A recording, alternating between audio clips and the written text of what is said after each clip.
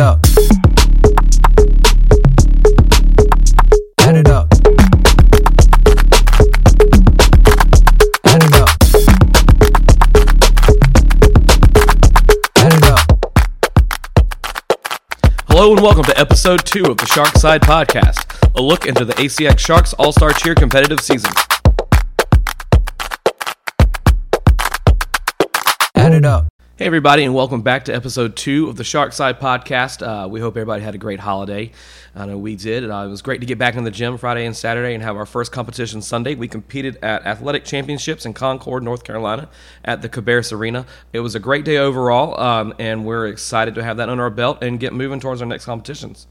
Before we get into recapping this past weekend's competition, I kind of want to give you guys a brief explanation of the varsity scoring so you'll know a little bit more about what we're talking about. So we're going to be going over the Varsity All-Star Elite scoring. There are a handful of different scoring systems for varsity and All-Star cheerleading, but all of our teams are in the All-Star Elite division, so that's the scoring we're going to go with. You can start with stunts and pyramids. You get a total of 12.5 points each. Your difficulty and technique both come out of a 5, and your creativity score comes from a 2.5. Basket tosses, which are not in level 1, but in level 2 and up, you can get a difficulty score of 5 and a technique score of 5. For stunt/co-ed quantity, you can get a 5 for that. You should be getting a 5. Essentially, you're doing the right amount of stunts for the amount of people you have on your team. Moving on to standing and running tumbling, same thing. Total out of 10. You can get up to a 5 in difficulty and 5 in technique. And then for jumps, difficulty score is a 5, and everyone should be getting a 5. It's set. You do 3 jumps. You can do 3 in a row with one different, or you can do 2 separate and then 1 separate jump. One of them just has to be different. So again, the difficulty 5, technique comes out of a 5. For dance and routine composition, you can get 10 points total, and then performance, same thing, 10 points total. Performances judged by all the judges on your panel and then combined together. So one of the things I hear about a lot is people asking, so what was our raw score? What was our score after deductions? We want to know this. So the raw score is your score before any deductions have been taken off if you have any mistakes in your routine. So obviously the goal is to hit your routine with 0 deductions. You always get to see people saying, we hit 0, and that's obviously the goal all the time. But sometimes there are some mistakes. So let's go over kind of the deduction system so you'll know what we're talking about when we have mistakes in our routines. So the first deduction is an athlete fall. It's any time an athlete may trip, put their knee down, or bust a tumbling pass, put their hands down in a punch front, something like that, and that's a 0.25 deduction. A building fall is a 0.75 deduction, and that's any drop from a building skill or transition during a stunt where the base or spotter drops to the performance surface or the flyer falls to a cradle or a load-in position. Then a major building fall, which is a 1.25 deduction, is when a top person, a flyer, falls to the surface. Multiple bases fall down to the ground. A top person hits a base or a spotter, and then they fall to the ground. That would result in a 1.25 deduction. And when you have multiple deductions in a building skills section, which is like stunts and pyramid, and it's more than 1.75, they stop the deductions there at 1.75 for the maximum deduction in a section. Now that we've got a little better understanding of the scoring, let's jump right into our recap of our first competition. I know you guys are itching to hear about it, so let's get started with our Mermaids, our tiny level 1 team. They were the first team to compete in the whole competition this weekend. Overall, I thought they did a really good job, especially considering their ages and their experience level. We had a few small mistakes and some memory issues. I mean, it was the first time they've been on a stage with lights and a huge crowd watching it, and overall, I really thought they did great. Minor memory issues are normal for this age. I mean, they're 5, 6, and some of them are 7 years old, so to remember 45 8 counts of a routine and get through it without getting completely lost is a major feat.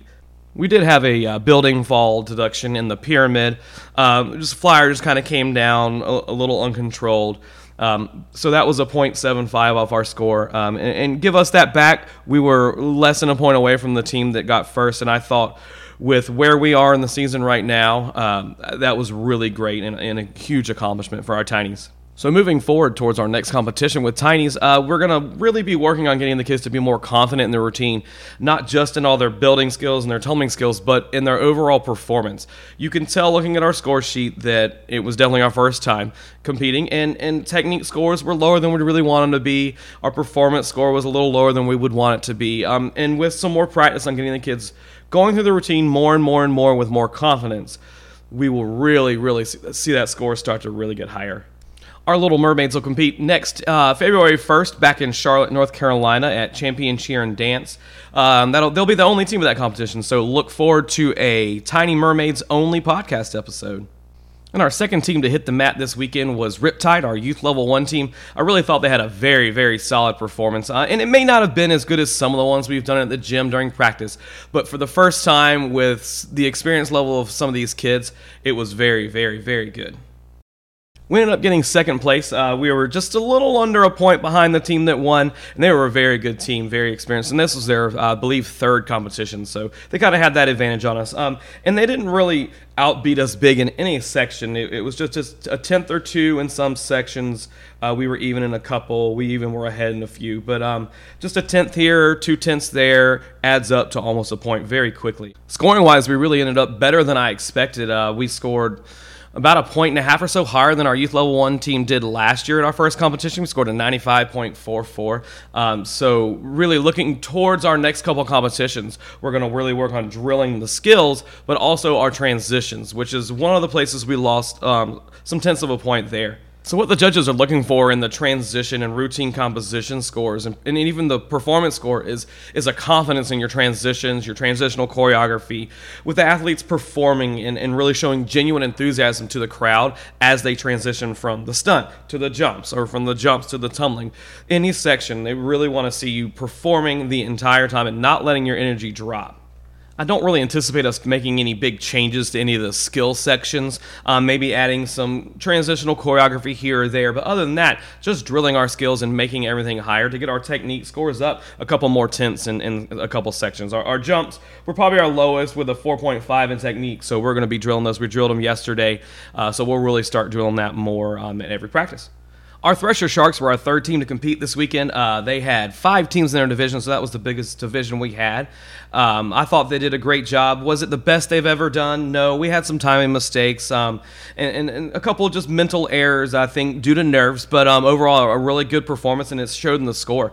The one thing I was pleased with the most with this team was their technique scores overall. They were very consistent at 4.7s and 4.8s, which we're going to continue to work on getting them higher. We need to be 4.8, 4.9s, and 5s. A perfect score in a section with difficulty and technique is not impossible, and we see it very regularly. We actually got a 10 out of 10 on our basket tosses this weekend. You may remember me talking about the size of this team and how we, by design, kept it at 7 kids. And this division we were competing in, we had 3 other teams that had 21 kids, and then one team had 27 kids. So they had, 3 and 4 times the amount of athletes we had. So, regardless of how well we did and looking at the scores, I was very nervous leading into awards. We were very fortunate to end up actually winning this division. Out of the 5 teams, we scored about a little over a point higher than the second place team. We also were the level 2 grand champions, which means that we had the highest score out of all the level 2 teams in the entire competition. We've got about 2 weeks before our next competition, so getting back into practice today, we're going to go back and really drill our standing tumbling, which had numerous timing mistakes. We're going to drill our round-off 2 back handsprings, which had some timing mistakes. But also, we're going to really drill the performance aspect of it, just like I was talking about with Riptide. We've got to get those scores higher. We've got to get from 9.5 and 9.6 up to 9.8, 9.9s. And again, that goes back to the same thing I said about Mermaids and Riptide, that we've just got to gain more of a confidence and understanding and control of the routine to where we can perform from start to finish. Our performance dies out in the middle towards the harder skills. It dies out towards the end because we're tired. And that just gets better with confidence and conditioning. Our final team to perform at the competition was Coastal Mafia, our senior level 3 team. While this wasn't quite our best performance ever, we did learn some things about ourselves and our teammates. And by God, we hit the one thing we couldn't hit before, which was our pyramid. So moving forward towards our next competition in 2 weeks at Spirit of Hope, we're going to really work on conditioning our routine. The athletes made mistakes based on nerves, Still being a little fresh with some of the material, but also just not being conditioned enough to get through the whole routine. So we're going to make some changes on some things. We're going to rearrange some things to make the routine flow a little better, but also easier for the kids to get through without having to worry so much about the conditioning that we're going to continue to work on it.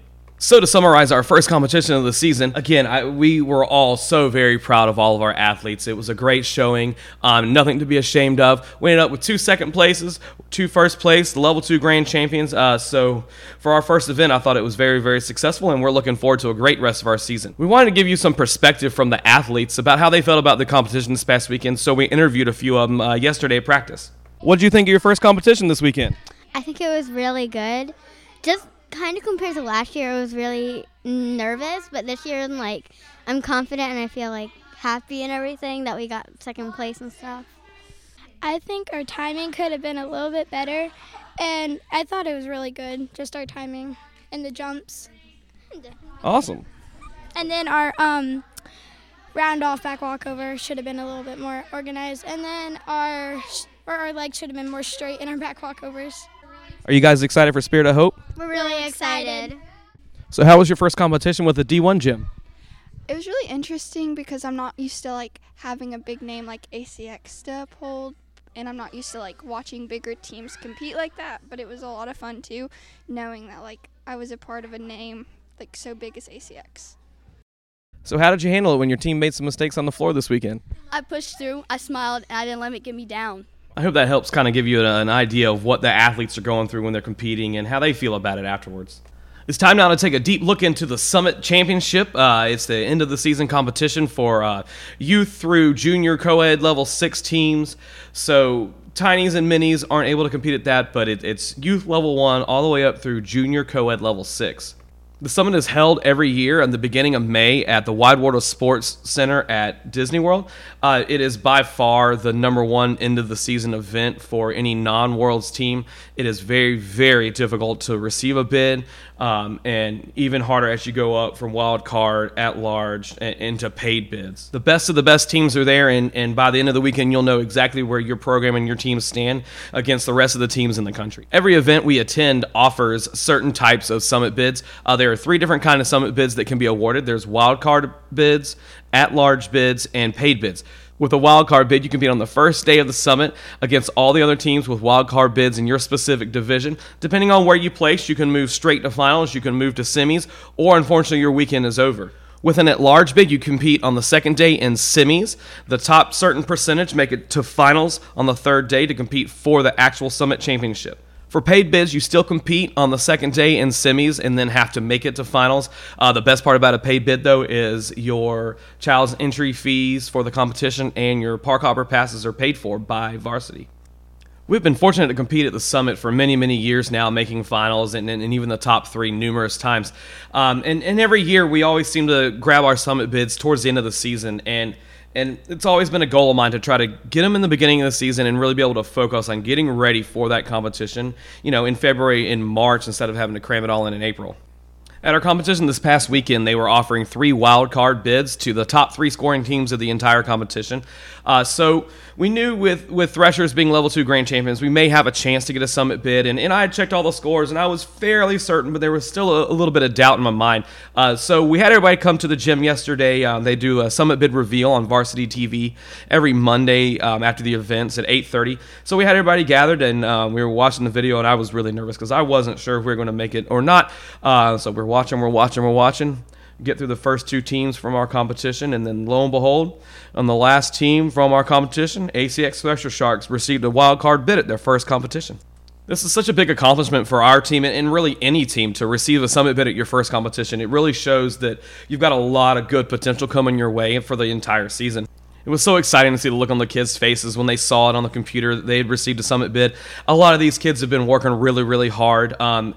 But keep in mind, this is really a team who's got only one kid who's ever cheered at level 2 before. So to receive this and accomplish this so early in the season with the experience level not being way out the roof like a lot of other teams is just such a big deal.